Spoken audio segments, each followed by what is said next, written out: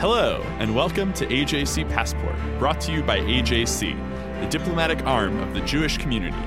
Each week, we'll chat with experts from around the world to help you better understand the week's headlines and what they all mean for Israel and the Jewish people. I'm your host, Sefi Kogan.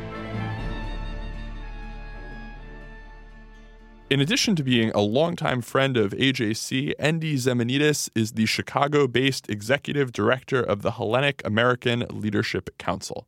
Endy, thank you so much for joining us. Hey, great to be here. I think the first thing that many American Jews think about when they hear about Greeks and Jews is probably A Pi or some other Jewish fraternity, or worse, maybe the Hanukkah story or something like that. But actually, there are strong ties between the Hellenic American community and the American Jewish community, ties that you've been instrumental in strengthening. What's the background there?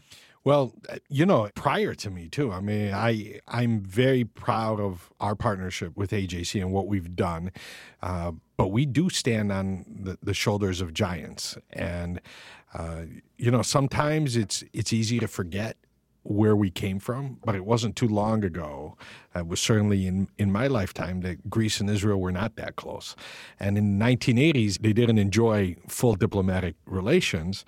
And so, your Chicago crowd will love this. Maybe the rest of you won't. But the whole Greek-Jewish relationship, and even at the state level, has ties in Chicago because AJC's then president, Maynard Wishner, and the lay leader who we affectionately called the patriarch of the Greek community, Andrew Athens, decided together that they were going to get Israel and Greece to upgrade to full diplomatic relations. Now, tying it to today, the then prime minister, who is the father of the recently elected prime minister. So Kyriakos Mitsotakis, his father, Konstantin Mitsotakis, was elected prime minister.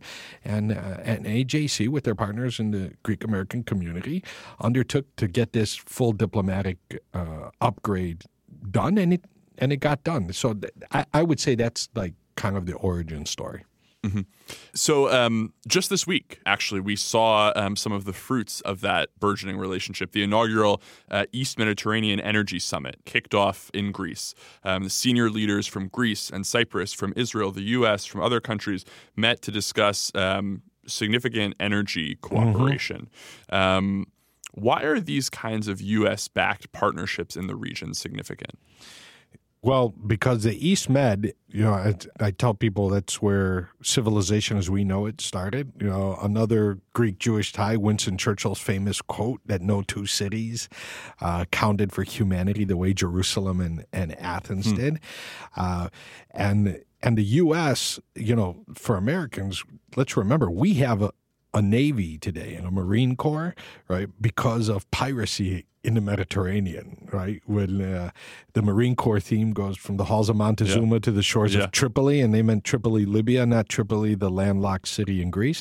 But, we face some of the greatest threats, right? The Arab uprisings that turn into an Islamic winter, Syria, Hamas and Hezbollah have presence, and Islamic State have presences on the Mediterranean. Libya is still a mess. Turkey has become a revanchist state. The one piece of good news in the last 10 years is the spirit of cooperation that really started with Israel, Greece, and Cyprus, and now has expanded. And it wasn't the inaugural this week. Actually, the inaugural was in February in Cairo, the East Med Gas Forum. But it's something that AJC and HALC have been working on from the establishment of the Congressional Hellenic Israel Alliance Caucus, where we said we got to help create a regional infrastructure that, just like the European Union started because of an energy source, steel and coal community, right, that natural gas and renewables, by the way, can play a similar role. And when you sit there and see Egypt and Greece and Cyprus and Israel and Jordan and Italy and the Palestinians all sitting down working on joint communiques, now you have the French ambassador saying, we want to be part of this. We're on the front lines of history here. It's really an amazing thing to think about. The sky's the limit with a project like that, right? Yeah. The Mediterranean, right, by definition, right, the word in Greek means the middle sea or middle of the earth, right? It's been the great connector. And at a time where people argue that nationalism or tribalism is the most important or the most powerful force in the world. To have people connected, to have the EU connected with the Levant, to have Eastern Orthodoxy and Western Orthodoxy tied directly and working cooperatively with Judaism and Islam, and to be connected, especially because of law of the sea issues. These are borders, right? And you look at the Mediterranean and you know that it's Israel's only friendly border, truly friendly border, is its border, its exclusive economic zone with touching the exclusive economic zone of Cyprus. And this is not a theoretical issue. You know, people may forget this, but when Morsi came to power, the first thing he said he was going to do was cut off energy to Israel. And immediately, Israel, Greece, and Cyprus came to a deal to lay the world's longest submerged power cable, the Eurasia Interconnector, which took another step forward again the last couple of weeks. And this is one will make sure Israel's never cut off from electricity, because it's going to connect Israel directly to Europe's electricity grid. But it's also a two-way. If Israel produces excess electricity, it could help power Europe, which then makes Europe more energy independent from countries like Russia, right? So what's going on here is going to change geopolitics. A moment ago, Andy, you mentioned the Congressional Hellenic Israel Alliance, or CHIA, which your organization and mine helped to get off the ground. CHIA, and specifically, I think, Congressman Ted Deutsch, who longtime listeners of AJC Passport will remember as an engaging guest. CHIA is urging the passage of legislation in Congress to provide formal U.S. support for the burgeoning alliance between, or among, rather, Israel, Cyprus, and Greece. I'll just add that if people are interested in learning more or supporting that, they can head to ajc.org/EasternMed to write to their representatives and ask them to sign on. While people are navigating over to that link, Andy, I understand why the relationship is important for Israel. And I understand why it's important for Greece and Cyprus. And by extension, I understand why it's important for me and why it's important for you, Andy. But why is it important for America? Because the U.S., you know, what we've learned, and especially with the forever wars, the U.S. can't be everywhere. And the U.S. does not have an endless supply of blood and treasure. And at the same time, the U.S. can't withdraw from the world. We see every place the U.S. withdraws from becomes more dangerous. So the U.S. needs reliable allies, reliable strategic partners. Unfortunately, in this region, for a long time, there was, in the region being the Eastern Mediterranean, there was kind of a dual pillar that the U.S. could rely on Israel and the U.S. could rely on Turkey. Well, Turkey has proven to be not reliable, and in fact doesn't even work with the other pillar, Israel, well anymore. So if we are going to have an arc of stability in what has become a sea of instability, basing a new U.S. or a reconceived U.S. strategy on the three democracies in the region. And this isn't only value. This is one of those rare moments where your values and your interests can work quite well. Greece hosts the southernmost NATO base, Suda Bay, right, which is a hard asset that is incredibly important, and it happens to be the only military base that's equidistant from the Eastern Front against the Islamic State and the Western Front. And it's directly across from the Sinai Desert where we know where. Cyprus hosts 3% of Cyprus as a result of the decolonization, has remained sovereign British bases. So they are very important military installations in Cyprus. The French and the Germans conduct operations against the Islamic State or against Assad from Cyprus.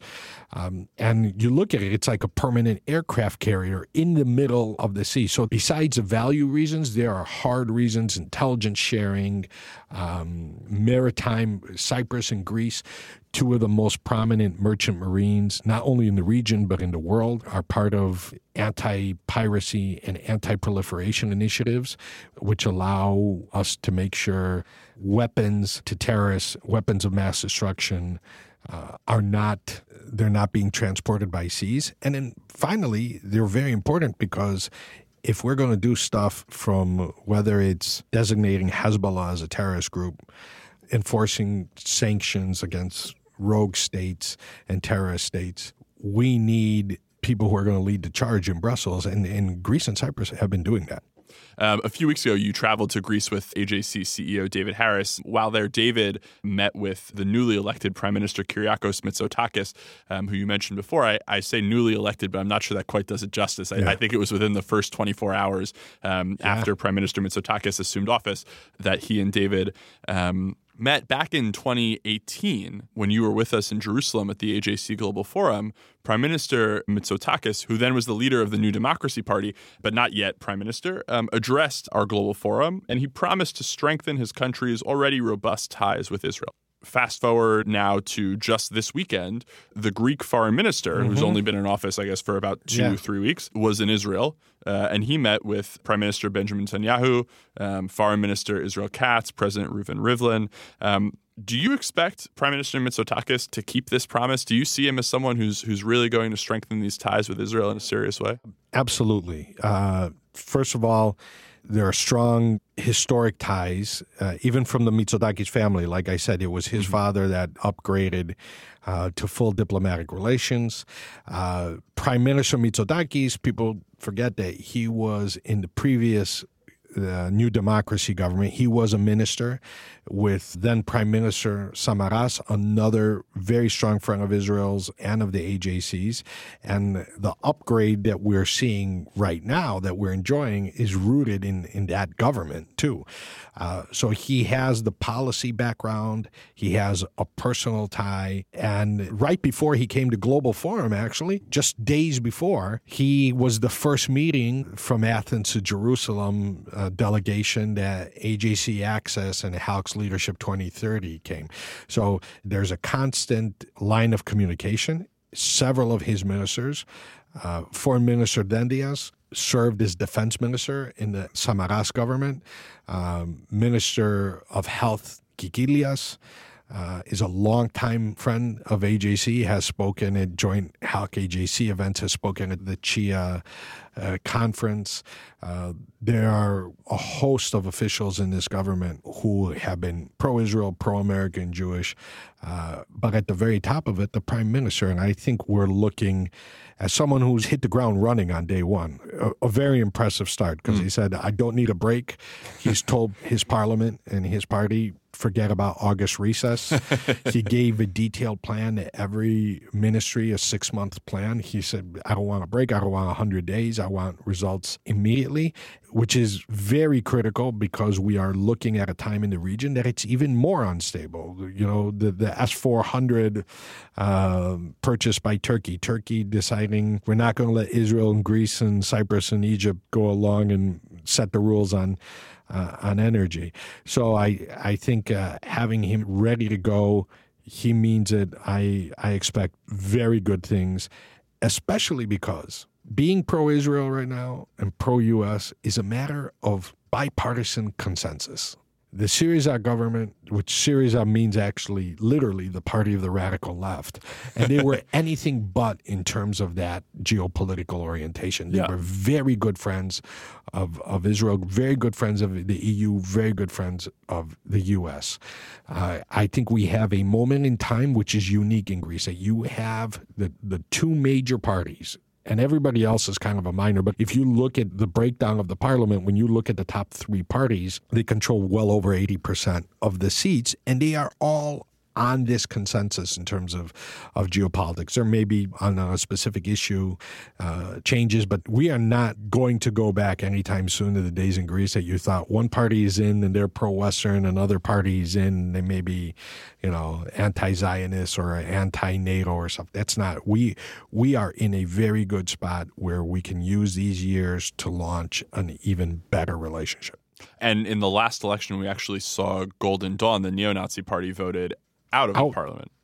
Completely out. Not only are they out of the parliament, but they also have no longer having that political base, having other existential problems. They couldn't afford their office space, were evicted from there.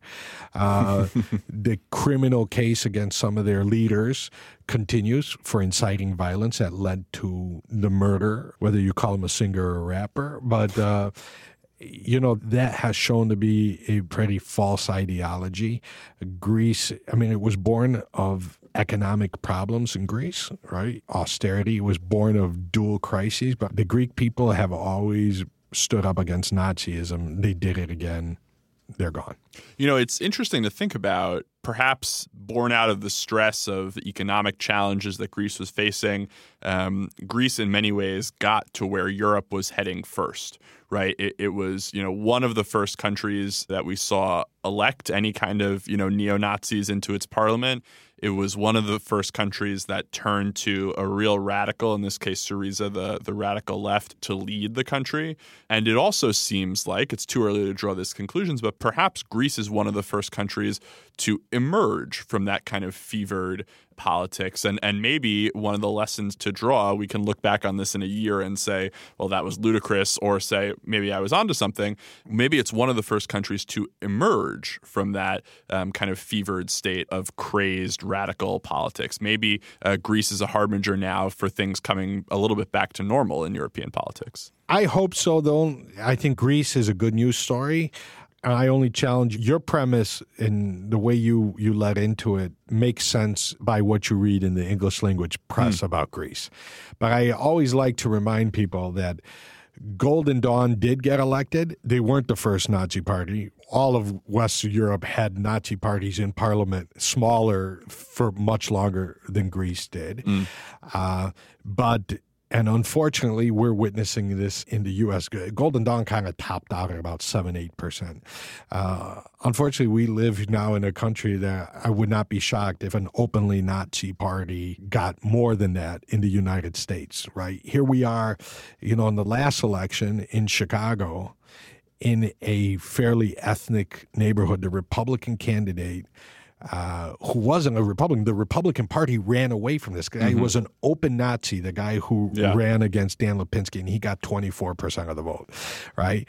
But even during the depths of the crisis, the worst time of the crisis, when the Greek population thought that its partners in Europe had abandoned it, and on top of that, you had the refugee and migrant crisis hitting Greece hard.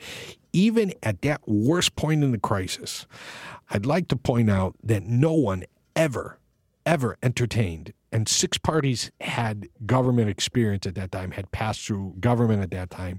Nobody ever even entered into discussions with Golden Dawn to participate in government. Nobody tried to recruit a Golden Dawn member to leave their party and come into a mainstream party. The president of the Republic never handed Golden Dawn a mandate to try to form a government. And in fact, 2 straight governments, both the Samaras government and the Tsipras government, carried out prosecutions against Golden Dawn members for inciting and perpetrating violence. So that doesn't make it any less distressing for me that they actually had a legit voice at one point, but they were a isolated or shunned minority political voice. Which we haven't seen in every country in Europe. Exactly. Syriza was, in opposition, pretty radical, and then went to the center left very quickly. Now, you can argue about why. Was it forced to? But it did, and it governed like a center left party. Far more center left than even the former center left in Greece. But the good news story is, and if Greece can be, and this is kind of like going back to Syriza, early on some Syriza officials said, well, we're not going to let Europe change Greece, we're going to have Greece change Europe. Well, maybe now we can do that because the center held in Greece. That's amazing. Yeah. The center has held in Greece. And that's why I think it's even more imperative that the U.S. and Brussels and friends of Greece, like the AJC, do whatever they can to have this success story play out in Greece. Because if the center can hold, no country in the world got that same economic and migrant crisis and political crisis at the same time, right? No country of the European Union had Greece lost 25% of its GDP. And if you look at the same time, the only other countries that lost similar percentages of GDP were Yemen, Ukraine, Venezuela. Not the best company. These were countries that were at war or in effect in some type of sense of war. Nobody has had such a peacetime drop in GDP since the Great Depression. Wow. And for Greece to come out holding the center from that and being a leader in the region, and in fact, making progress in certain things, fighting anti-Semitism actively. You have the effort to restore a lot of the Jewish history of Salonika. You have International Holocaust Remembrance Day and Holocaust Remembrance, which is by the way, International Holocaust Remembrance Day is a national holiday in Greece, something most people don't know. You don't have the Jewish community there feeling physically threatened. And that's just, you have the first mosque opening in Athens. You have probably the pride and joy of Greece, the most recognized Greek worldwide, being African, Giannis Antetokounmpo, the Greek freak. So there's, to make that play out, to make that success permanent is important for all of us and for the values we stand for. I think that's far more astutely put than the point I was trying to make. This concept that the center has held, which I think is something that we're all looking with some trepidation toward other places in Europe, toward the UK, toward France, toward Germany, and hoping indeed that the center will hold there as well. And I'd like to point out, because, obviously the Mitsotakis government, the Mitsotakis family gets a lot of credit for it, but we have to remember the progress that was made during the Tsipras government, because a lot of people came in and said, they're, anti-Zionist or pro-Palestinian. And I think a lot of the center holding the geopolitical relationships and even the real fight against anti-Semitism was ratcheted up during those years. And so when we're talking about the center, we're not only talking about this government, the Mitsotakis government, which is a tremendous victory for the center-right, but the fact that the Tsipras government and the former prime minister himself has not only seemed to have consolidated the center-left, but has declared that as a goal. I'm going to consolidate the center-left along these lines is huge. Yeah.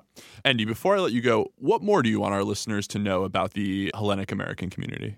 I think I'd like to go back to how close we have been for centuries. And I referenced before that we stand on the shoulder of giants, but these are not giants only who lived during our lifetime, right? Athens and Jerusalem, Greeks and Jews. Jerusalem's a holy city for Greeks, right? The Patriarchate in Jerusalem is one of the most visited places for Greek Orthodox Christians in the United States. Almost every parish does some mission to Jerusalem for that. And in Greece, there were historic Jewish communities that predated Christ, right? There was Judaism in Greece before there was Christianity. So those ties are very important for us to remember, and what similarities we have. And I'll go back to this Winston Churchill quote that I referenced before. But Churchill said, "No two races have set such a mark upon the world. Both have shown a capacity for survival in spite of unending perils and sufferings from external oppressors, matched only by their own ceaseless feuds, quarrels, and convulsions. The passage of several thousand years sees no change in their characteristics and no diminution of their original vitality. They have survived in spite of all the world could do against them and all they could do against themselves, and each of them from angles so different have left us the inheritance of their genius and wisdom." Wow. The unending perils continue, and we can reaffirm our vitality, our values, and our survival instincts all that much better by working together. Well, here's to facing down those unending perils together, Andy. Thank you so much for joining us on the AJC Passport. Thank you.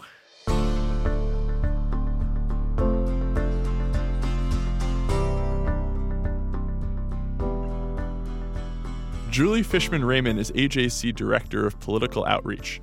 She joins us now to recap this week's debates in the race for the 2020 Democratic presidential nomination. Julie, thank you so much for joining us. Thanks for having me. Now, all of America, it seems, is paying close attention, perhaps even too close attention, to the fight over the Democratic nomination in 2020. It's the latest sporting event that our compatriots here in America have become obsessed with. What are the primary issues that AJC is paying attention to in this race? So first, I want to challenge you a little bit that everyone's paying attention, because I think that those of us who are paying attention are really paying attention. But the actual ratings for this last debate were pretty abysmal. I think they were down 40% from the debates in June. And on Tuesday, The Bachelorette was trending higher than the debates. So well, that is perfectly understandable. Yes, exactly. Even in D.C., where we assume everyone's in the bubble and everyone's watching these issues all the time, the local news station that I watch in the mornings, the day after, went around to interview people on the street, to get their reactions and hear what they had to say. And even those people hadn't watched it. They could not find people who watched the debate to be interviewed about their impressions. That's a good point, that for those of us who are in it, we're super in it. But for much of America, when are the Iowa caucuses? February, January? This is the game doesn't start in earnest for a long time. Exactly. So people are waiting. They realize there's a huge field and people dropping out and popping in all the time. And I think they're saying, you know what, I'll wait. And honestly, I think in some ways it's for the better, because what's happening on this debate stage now is a little bit ugly, and I think not good for America in general, right? To see our politicians, even of the same party, fighting it out, belittling each other. It's of course what debates are wont to do. It's what naturally happens. But at this point, when we have so many candidates, you have to have the debates over 2 nights. There's probably even more of that sort of partisan infighting than is necessary or helpful. But in terms of the AJC issues that we're watching, it won't surprise you at all. Of course, we're wanting to hear more about what the candidates think about the state of the U.S.-Israel relationship. And frankly, what's the state of the Democratic Party's relationship to Israel at this point in time.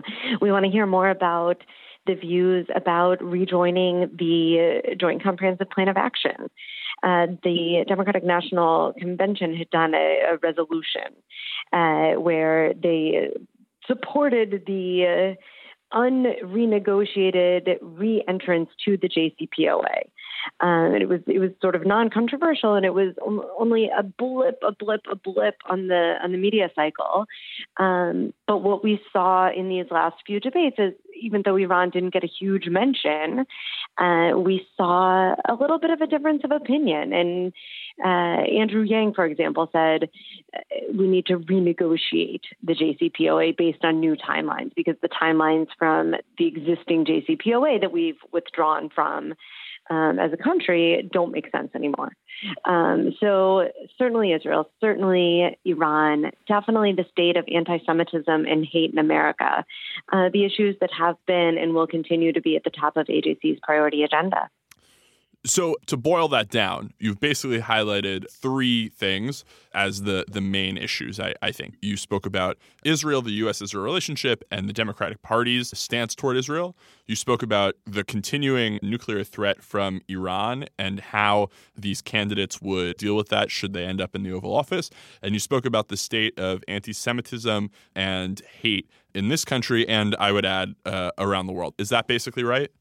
Absolutely. So let's go point by point. Where are we? Where is AJC vis-a-vis, the Democratic Party's relationship with Israel? There's been a lot of overheated rhetoric lately when it comes to concerns around the future of Israel and the Democratic Party. Are we concerned looking at the stage over the past 2 nights? I don't think that we can relegate this kind of conversation to just what we've seen from the debates, because there simply hasn't been enough as it relates to Israel. We actually know much more about the candidates' stance towards Israel from, for example, the videos that many of them provided for AJC for our global forum, where they talked in greater depth about Israel than the debates have allowed them to do thus far. Or from other things that have been written.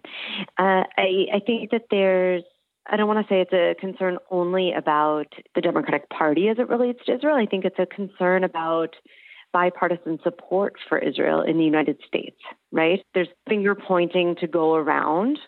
There's blame to be put on either side. I think there's a real concern about the polls that are coming out, if we're looking just at the Democratic Party, of where are the grassroots Democrats when it comes to Israel. The candidates generally, and I would say all elected officials generally, find that support for Israel is what's in the best interest of the United States and espouse that view freely. The polls of Democrats, especially young Democrats, I would say, are not as effusive in that support. It's a little more nuanced or tinged in a way that I think is concerning. That there's fear amongst especially young Democrats that a perceived right-wing government in Israel means that Israel in and of itself is a right-wing cause. And that's something that we can't, I think, organizationally allow to be the perception.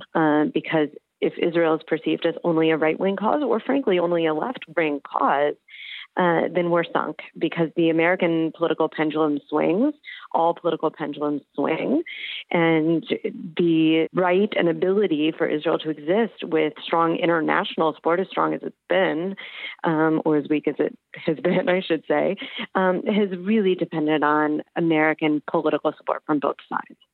What about on Iran? You cited a little bit of nuance that Andrew Yang offered in terms of, not rushing to get back into the JCPOA, the Iran deal, precisely as it was written a few years ago, but renegotiating some parts of it. I think Cory Booker has also gone on the record saying that, we shouldn't just rejoin the deal. We should look to get as good of a deal as we possibly can, which ideally would be a far stronger deal than the original JCPOA.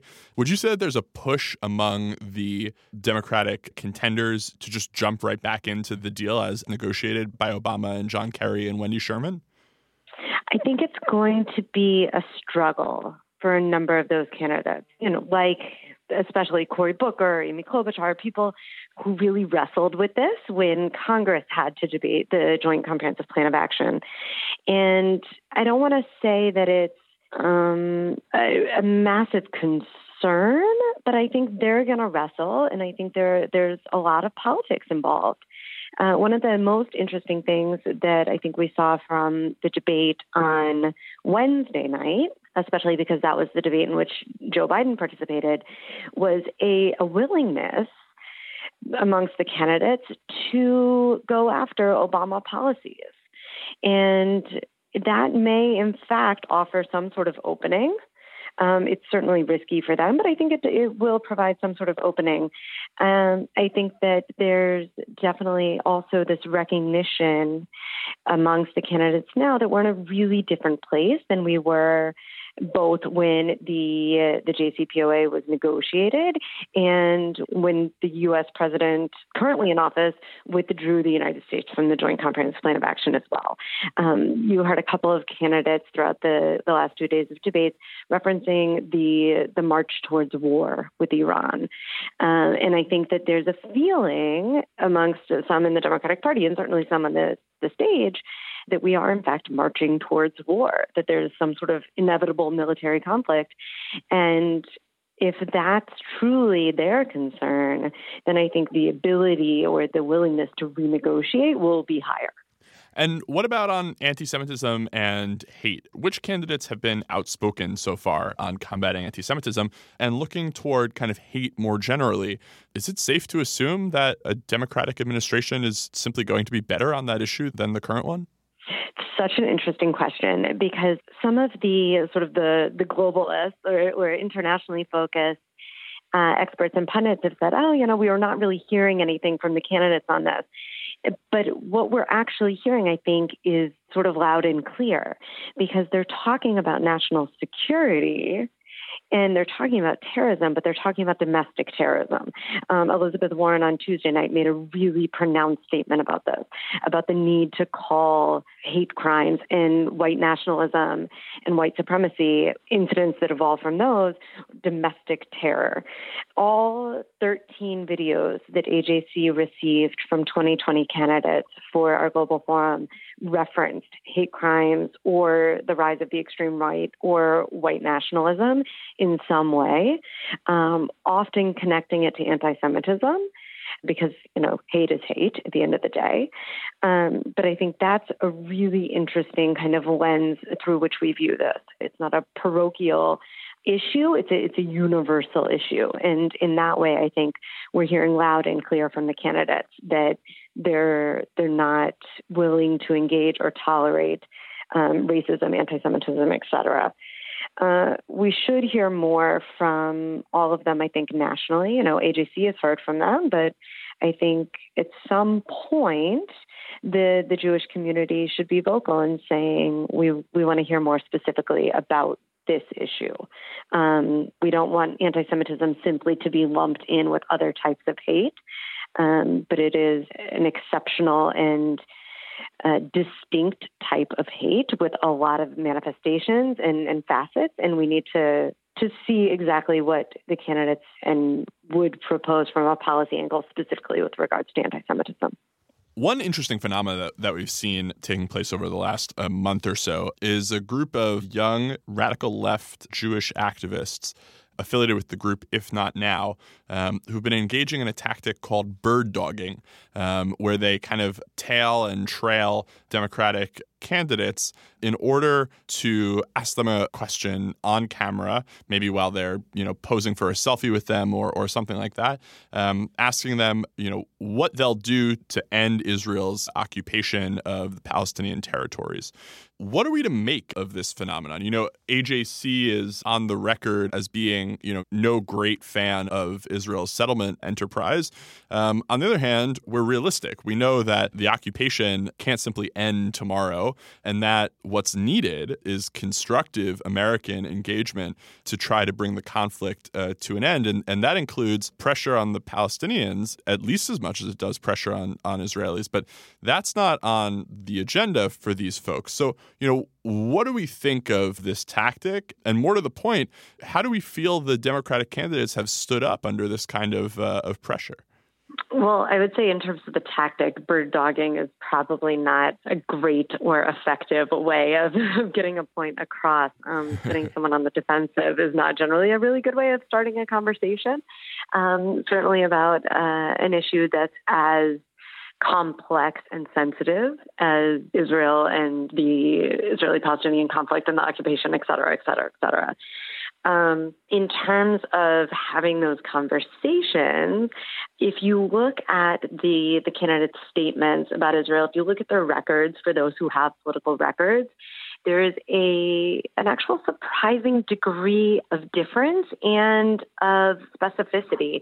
The Council on Foreign Relations on, I believe it was Tuesday, put out a candidate responses to various questions related to foreign policy. And one of those questions was, do you support a two-state solution to the Israeli-Palestinian conflict?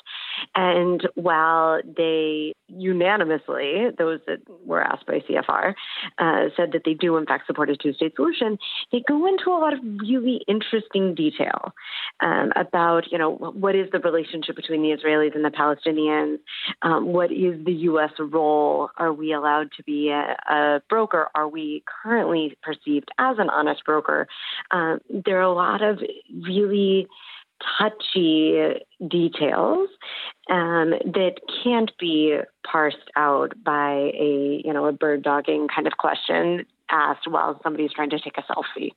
And I think that it behooves the Jewish community writ large, whatever side of the spectrum you're on, to not allow this issue to be minimized to the point of a conversation around a selfie, right? We need to have a bigger, longer, more intense conversation about these issues. And I don't think If Not Now is allowing for those conversations to happen or enabling the Jewish community to have them by doing this sort of bird dog tactic. One thing that many people have noted over the first couple rounds of debates is that there really hasn't been much of a focus on foreign policy in the vein of those Council on Foreign Relations questions that you cited. What are the questions that we would like to hear posed, the foreign policy questions that we would like to hear posed in the next debate in September? Oh, this is a great question. I think that this will happen. I don't want to make it sound like I'm pinning this on certainly not the candidates, but not even the media, because the debates largely are a response to what the nation wants to hear, but even more specifically, where the debates are located and what that particular constituency wants to hear, right? So we started in Miami, and it was a Telemundo broadcast as well. So of course, there was going to be a lot of conversation about immigration, migration, et cetera. And then this most recent round was in Michigan. So of course, we're going to be talking about healthcare, manufacturing, the workforce, issues around race. So I think that we will get there. I don't think it's even, as some would say, a sign that the foreign policy issues aren't first and foremost of importance or on the minds of these candidates. We'll eventually get there.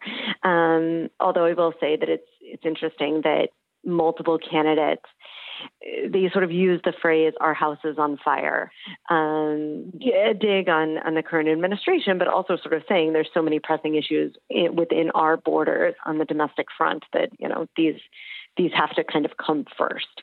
But in terms of the questions that AJC would ask, I think we have to first and foremost start with questions about the U.S.'s role in the world, period.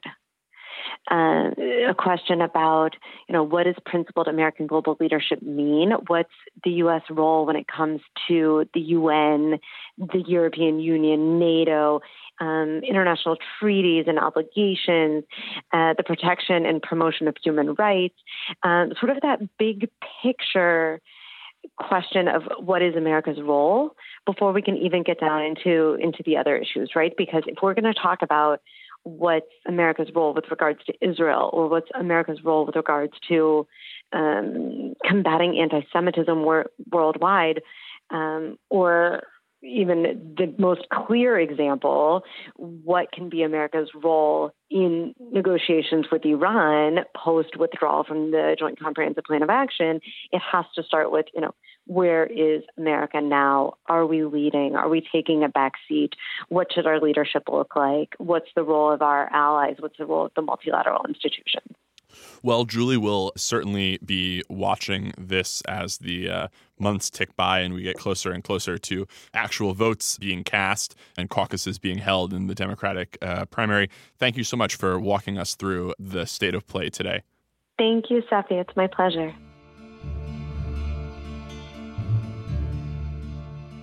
Now it's time for our closing segment, Good for the Jews, where each week I share one final thought about a recent development in the world and try to answer that age-old question.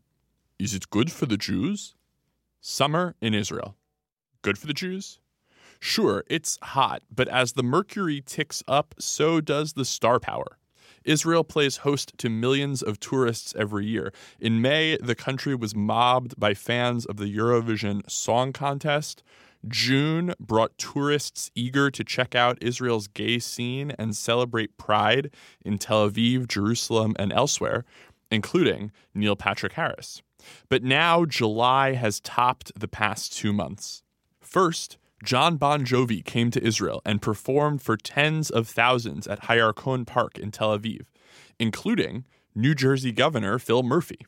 Murphy, a longtime friend of Israel, who was elected New Jersey's governor in 2017 after serving as President Obama's ambassador to Germany, was in Israel as part of a family vacation. And there's another family spending time in Israel. Jennifer Lopez, her fiancé Alex Rodriguez, and their kids. J-Lo, one of the most famous pop stars in the world, will be performing in Israel as part of her first international tour in 7 years. A-Rod, the 14-time All-Star, 3-time MVP, and 2009 World Series champion, who played for the best team in baseball, the New York Yankees, from 2004 through 2016. A-Rod has been showering Israel with praise on social media, extolling the country for its energy and saying that he is, quote, in love. Of course he is. He's enjoying summer in Israel. And that's good for the Jews. You can subscribe to AJC Passport on iTunes or on Stitcher. Follow us on SoundCloud or learn more at ajc.org/passport. The views and opinions of our guests don't necessarily reflect the positions of AJC. We'd love to hear your views and opinions or your questions. You can reach us at passport@ajc.org.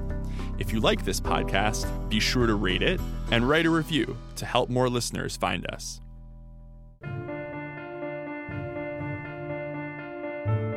Thank you for listening. I'm your host, Seffi Kogan. This episode is brought to you by AJC, the American Jewish Committee. Our producer is Kukang Do. Our sound engineer is TK Broderick. Tune in next week for another episode of AJC Passport.